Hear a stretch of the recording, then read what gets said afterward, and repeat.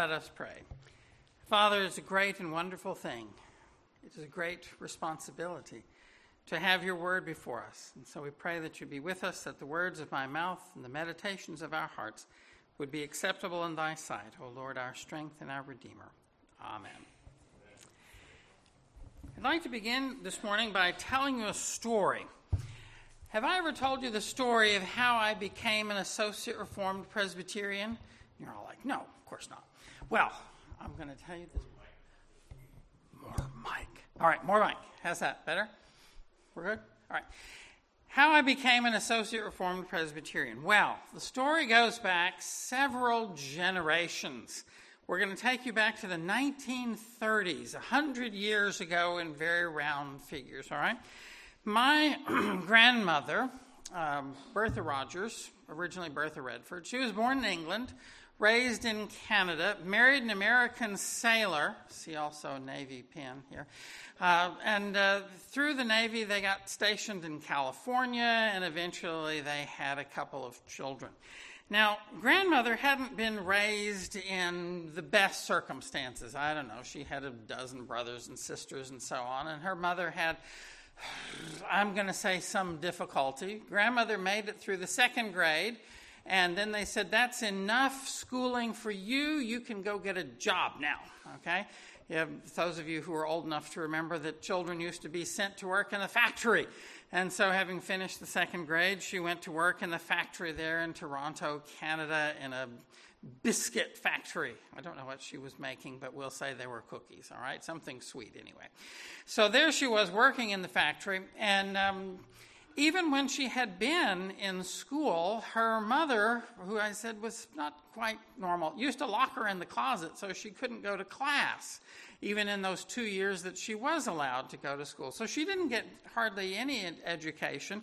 And, well, did I mention her mother was a little strange? So she didn't get a lot of schooling in how to be a mom. And then here she was married to this sailor, and all of you who know the military know that, well, being married to the military, you don't have a lot of support around. So there she was trying to raise two kids, and grandfather's off doing stuff and, all good stuff and so on. But she just was unsatisfied with where she was as a parent. She knew that she wasn't doing this stuff right.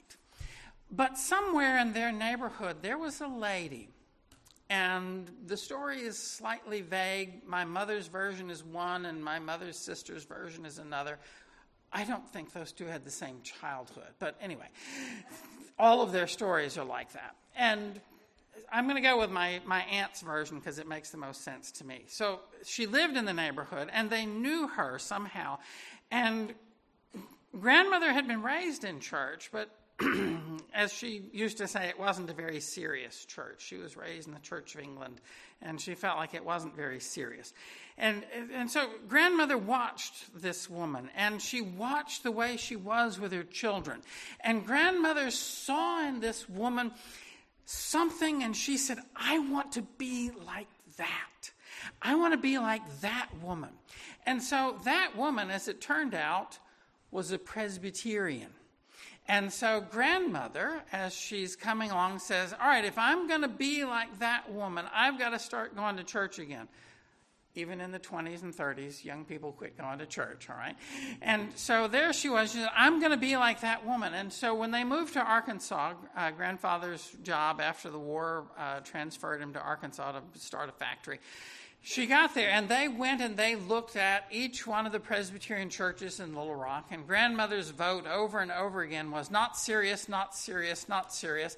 And finally, they wound up in what was then the Highland Heights Associate Reformed Presbyterian Church. And they said, And so on one Sunday, my grandfather, who'd been raised in church but never made a profession of faith, he was baptized along with my mother and her sister. Grandmother had been baptized as a child. And so they joined the Associate Reformed Presbyterian Church and remained there until I died, or till they died. I'm still alive. Till they died. My grandmother wanted, she had this very strong desire to imitate this lady that she saw raising her children. And I want you to keep that in mind as we go to our scripture passage today in Philippians chapter 3, because I want you to hear this word that's there over and over again as we read from Philippians chapter 3, beginning at verse 17. Brothers, join in imitating me and keep your eyes on those who walk according to the example you have in us. For many, of whom I have often told you, and now tell you even with tears, walk as enemies of the cross of Christ. Their end is destruction. Their God is their belly. They glory in their shame with minds set on earthly things. But our citizenship is in heaven, and from it we await a Savior, the Lord Jesus Christ, who will transform our lowly body to be like his glorious body by the power that enables him even to subject all things to himself.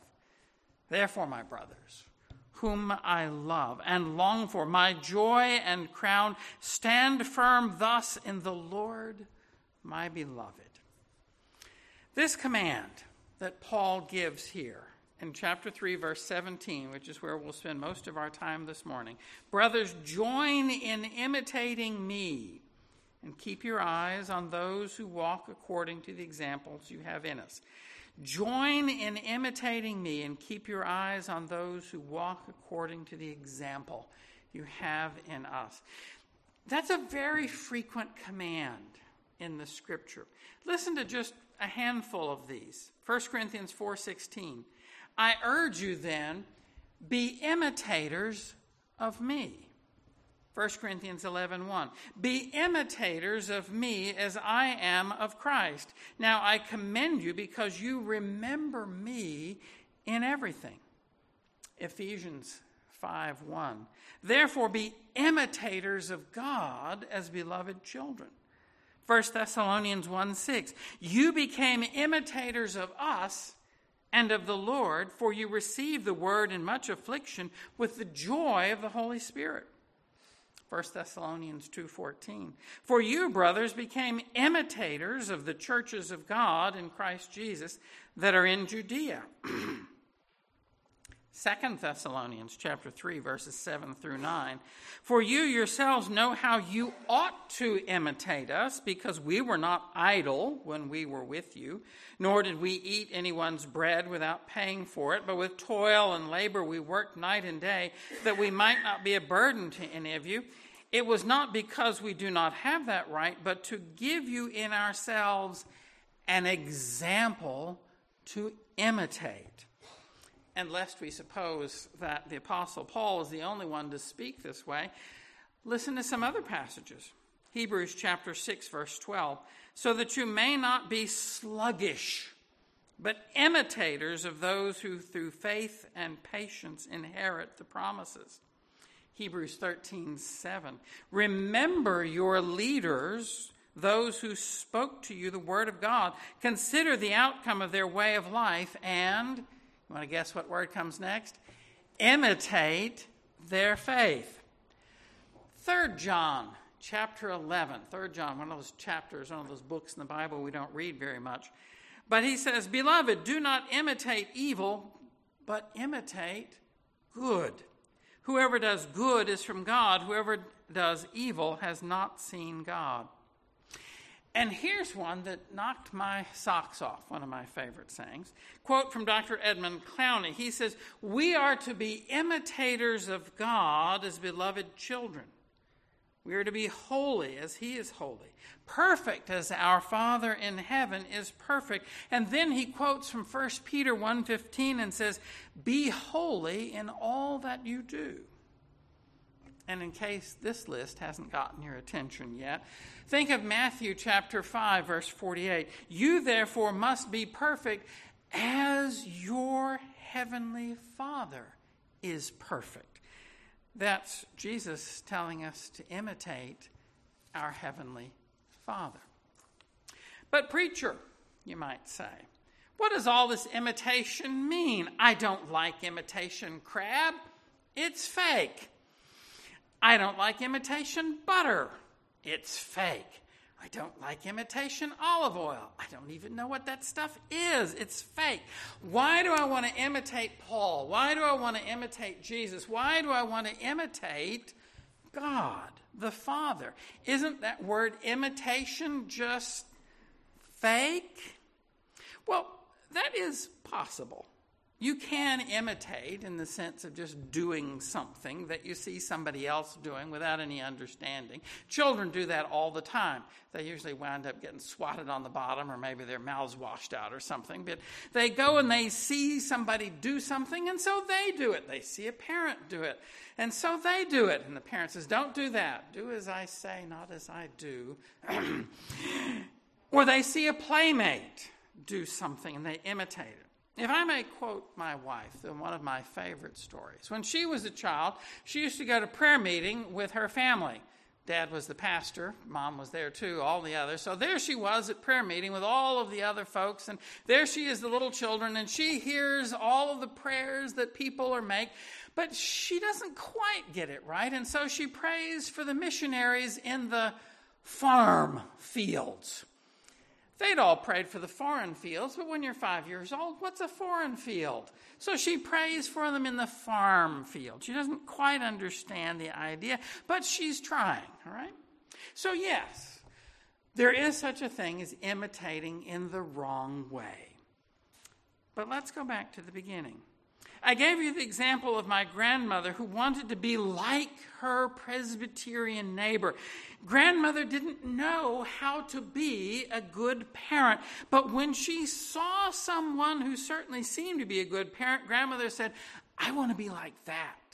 I want to be a parent like that. I want to act like that. And my mom and her sister got the benefit of that. And then when my mom went off and got a job and grandmother was raising me, I got the benefit of that because that's what she did. She said, how would this woman who loved her children, was kind and thoughtful and patient, how did she do things? And that's the way grandmother did it. She acted the way she had watched this other lady act as she raised her children.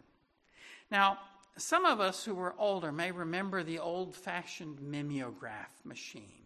Anybody remember mimeograph machines? Yeah. Fa-tum, fa-tum, fa-tum, fa-tum. Oh, the smell. Yeah, great things. Now, the name of the mimeograph machine comes from the Greek word to, can you guess? Imitate. Mimeo. Sounds like mimic. Sounds like, yeah, you got it.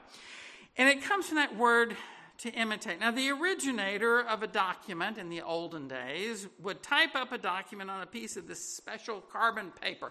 And each, well, you used a manual typewriter and it punched a hole in there and then the ink would go through there. All that good stuff, all right?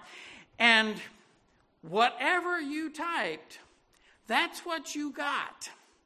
That was the thing. You punched a hole in that paper and the ink went through there. And they would place that special carbon paper on a roller. And if you were the pastor's daughter at church, you might be the one on Saturday night printing off the programs. Or if you were the junior person in the office at work, you might be the one printing off all of that stuff we ran off. This is in the 70s. We still were doing this stuff, all right? We still were doing that stuff there. And what you got was exactly what you had typed. Maybe it had a mistake. Maybe it had a correction. But you got exactly what you had printed off. And the idea is that the copy was exactly what you had typed. Nowadays, we just use a copy machine. I don't even have to hit a button anymore. I sit at my computer and I do something and I say, yes, print this, and it prints. And it's very exciting. And I can move everything around. But not in the old days. I got an original copy. And what the apostle is telling us is that God the Father is the original. That piece of carbon paper has been typed up correctly. He's a spirit, infinite, eternal, and unchangeable in his being, wisdom, power, holiness, justice, goodness, and truth. That's the Westminster Shorter Catechism definition of God. Now, we can't be infinite, eternal, and unchangeable in our beings. We're not God. Only God can do that. The theologians make a distinction between the communicable and the incommunicable attributes. Don't worry about that. But we can duplicate, we can follow, we can imitate, we can seek to be like God in wisdom, in holiness, in justice, in goodness, and in truth. Jesus, for example, says things like this in John chapter 8. I speak of what I have seen with my Father. And then he says to the Pharisees, you do what you've heard from your father. Jesus is saying, I'm doing what God the Father does. And you know that he's telling his opponents that they're doing what their father, the devil, does.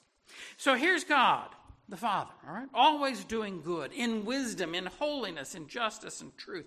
And God is not sliced up. It's not like he does goodness some days and holiness some days and truth some days.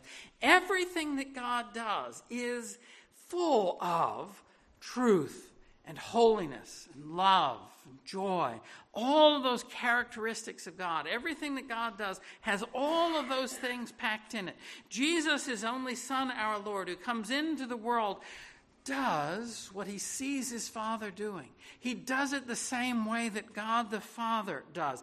Jesus acts with wisdom, with holiness, with justice, with truth. Jesus, the one who's full of the Holy Spirit, he perfectly embodies what it means to be God's Son. Colossians chapter 1 goes into this at great length.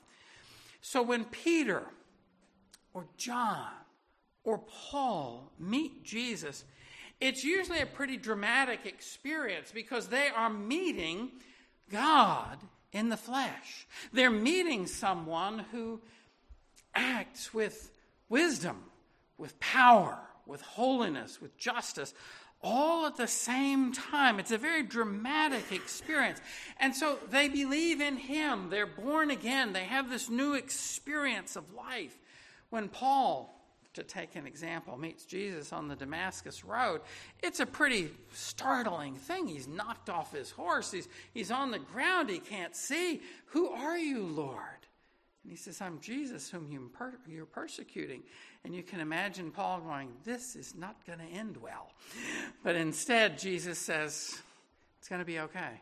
I've called you to serve me. When Peter meets Jesus, he says, depart from me, for I'm a sinful man. All of these people have these tremendous experiences when they encounter that holiness of God in the person of Jesus. But Jesus says, no, you come with me. You be my disciple. You believe in me. You follow me. And they respond and say, yes, that's what I want to do. Paul, as we saw last week, he's talking about, I want to follow Jesus. I want to be like him. I want to take hold of all the things that are in Jesus. Wisdom, holiness, justice, goodness, truth. When these writers of Scripture, the men who record the things that God has breathed out, as we talked about in June, when they tell us how to live our lives, they tell us to imitate themselves as they imitate Jesus, as God imitates God the Father. Jesus, God the Son, is imitating his Father in wisdom, holiness, justice, goodness, truth, all the different parts that are God. They're not telling us to be fake. They're not telling us to fake it till you make it. They're not telling us to be artificial, but they're saying, watch how Jesus lives and duplicate that. The way that Jesus is, that's the way that we want to be. Watch how Paul or Peter or John act, and act like that. Listen again to some of those verses that we started with. Be imitators of me as I am of Christ. Therefore be imitators of God as beloved children. You became imitators of us and of the Lord. For you, brothers, became imitators of the churches of God in Christ Jesus that are in Judea. You yourselves know how you ought to imitate us. And then Paul describes what he did when he was with them. He says, I'm giving you a model to imitate. Don't be sluggish, says the writer to the Hebrews, but imitate those who through faith and patience have inherited the promises. Remember your leaders. He's talking about the elders in the church there, those who spoke to you the word of God. You have that experience week by week as the elders of your church stand up here, and sometimes they preach, sometimes they pray, and they have these wonderful prayers and these wonderful addresses from Scripture. Remember that they spoke to you the word of God. And then he says, consider the outcome of their life and imitate that. Be holy, for I am holy, says the Lord. And of course, in Philippians chapter 3, you notice that it doesn't only just say imitate me, but it says, brothers, join in imitating me. Keep your eyes on those who walk according to the example that you have in us.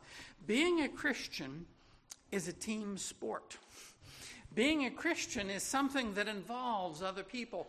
When we gather together on a Sabbath morning here in Hope Church in Opelousas, or at River City in Little Rock, or thousands of other places, we're gathering with all of the other Christians. We're gathering to encourage one another. When somebody says, I could worship God on the golf course, I reply, who cares? What's important is you're supposed to be encouraging one another. You're supposed to be an example for one another. You're supposed to be looking at the example of one another, and they may not be on the ninth tee with you. They're probably in church. That's where we're supposed to be. That's where we go. We hear God's word. We see those examples. I remember the church that I grew up in, the Highland Heights church, that was a very serious church. And I remember somebody else who'd grown up in the church. He was older than me, but we're talking together years later, and he says, you know, those were some saints. Man, sin would pop up, and poof, they would knock it out. I was like, okay, those were the people that I was raised with.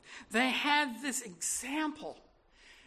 I had a job once. I did have a job, but I worked nights, all right. And I was working nights, and I wasn't married, so guys don't know how to feed ourselves and so on.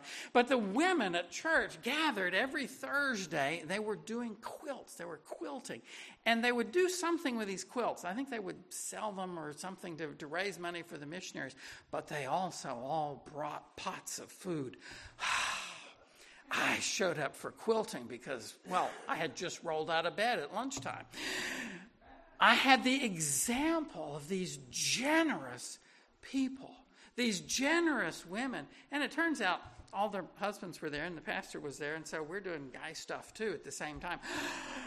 We're all there doing this example. I'm watching these people as there I am, a 19-year-old, saying, what's it mean to be a Christian adult? I got to be with these people. I got to work on this together with them. And the pastor would say, Bill, let's go and pray. And we would pray together. And we'd go into church and he would kneel down. And those things are meaningful to me. I'm 65. I'm talking about stuff that's 45 plus years ago that means something to you. He says, join in imitating me. You don't do this as a single individual. You do it as a group. You need one another to encourage each other, to sometimes say, hey, how you doing? Hey, I haven't seen you for a while. What's going on in your life? To encourage, sometimes to confront us. And he says, watch your leaders. Look at the elders and deacons in your church. See how they're doing. Last time I was here, I remember very clearly one of the folks in church talking to me about prayer. And this particular person said, Dean Ridbeck taught us how to pray. And that stuck with me. Here we are 5 months later. Because there was an example of saying, here's somebody who taught us to do something. And I'll bet we could go on. We could list many other people for you who you look to, you remember, that you think of and say, that person taught me something about God, taught me something about being a Christian. Paul says, I want to know Christ. He says, that's the example I'm setting for you. Know Christ, know him, know the power of his resurrection. That's one of the reasons why I try to always mention somebody by name in a sermon. It's not to embarrass anybody, but to say, these are things that God has told us to do, and here's somebody doing it. I want to encourage you in that. I want to be encouraging to you. When I was a military chaplain, we were stationed overseas at one point. We're on the island of Crete, and we're far, far from anywhere, and it's an all unaccompanied base. Everybody's there all by themselves, and so no spouses, no kids, no family. And one day, my clerk was in line. In the military, you're always in line for something.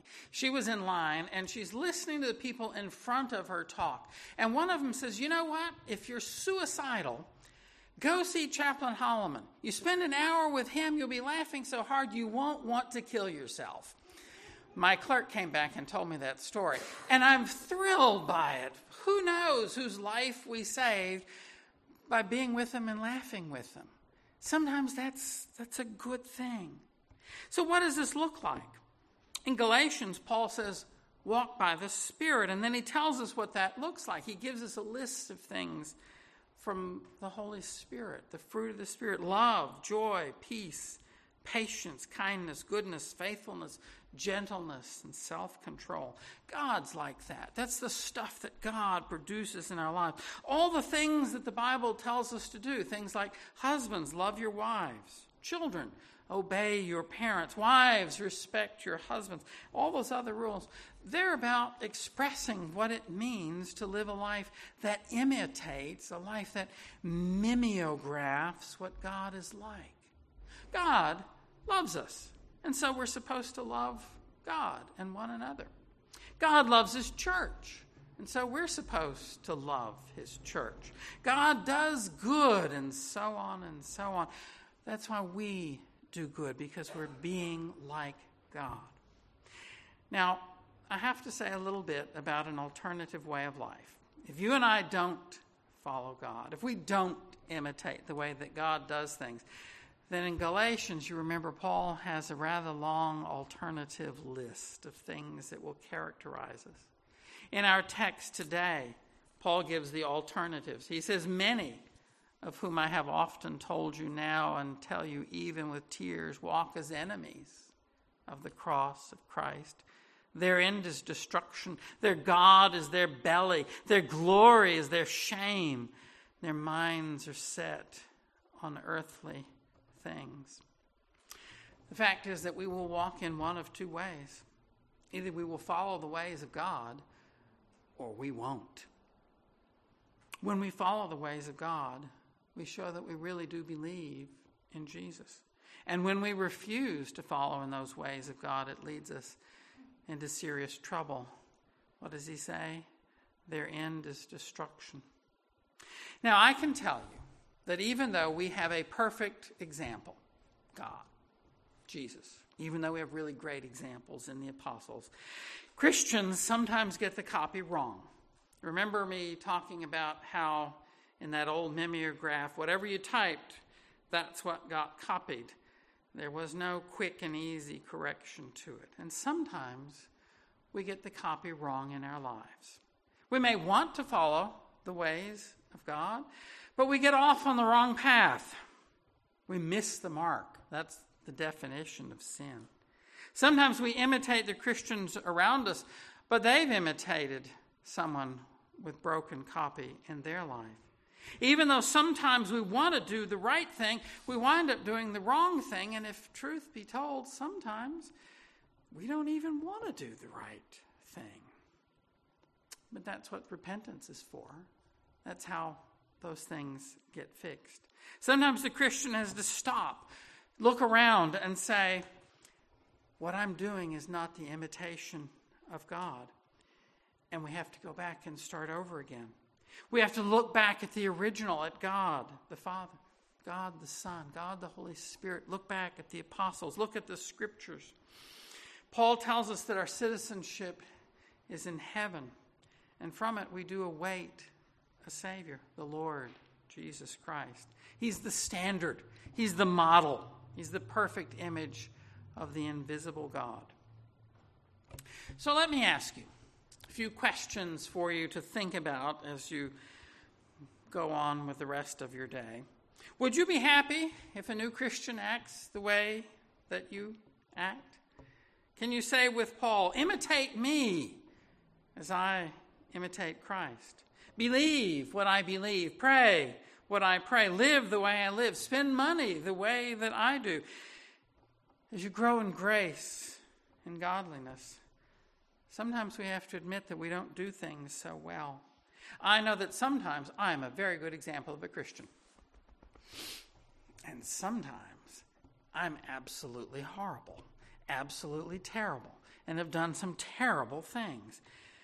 I have missed the mark. Sometimes I have to say, God, be merciful to me, a sinner, for Jesus' sake. And that's one of the things in my life that I'm most proud of, is being able to say, I was wrong, and have God forgive me and put me in the right direction again. So as you go through life, stand firm in the Lord, my brothers and sisters. Follow the examples that have been set before you that are good and wonderful examples. The apostle comes to the end of the book and he says, what you have learned and received and heard and seen in me, practice these things, and the God of peace will be with you. And where you have missed the mark, don't be ashamed to turn back and seek the Lord. You'll be glad that you did, and generations to come will rise up and thank the Lord for the good examples that you have set for them. After all, if it weren't for that Presbyterian lady 100 years ago, who knows where I would be today. So I'm thankful for people who've done that. Let's go to the Lord now in prayer. Lord, thank you that you give us a great example to imitate, that you love us with an everlasting love, that you call us to yourself, that you give us life, that you provide for us all things that we need for life and godliness. Help us, Lord, to show that in our lives, that we would live that way. We pray that where we have failed, that you would forgive us of our sins and point us in the right way. Help us, Lord, to hold on to you by faith. Help us to hold on to the witness, the teaching, the things that we have seen in the apostles and those who've gone before us, who are great Christians. Lord, help us to be good examples of what you would have us be. For we pray in Jesus' name. Amen.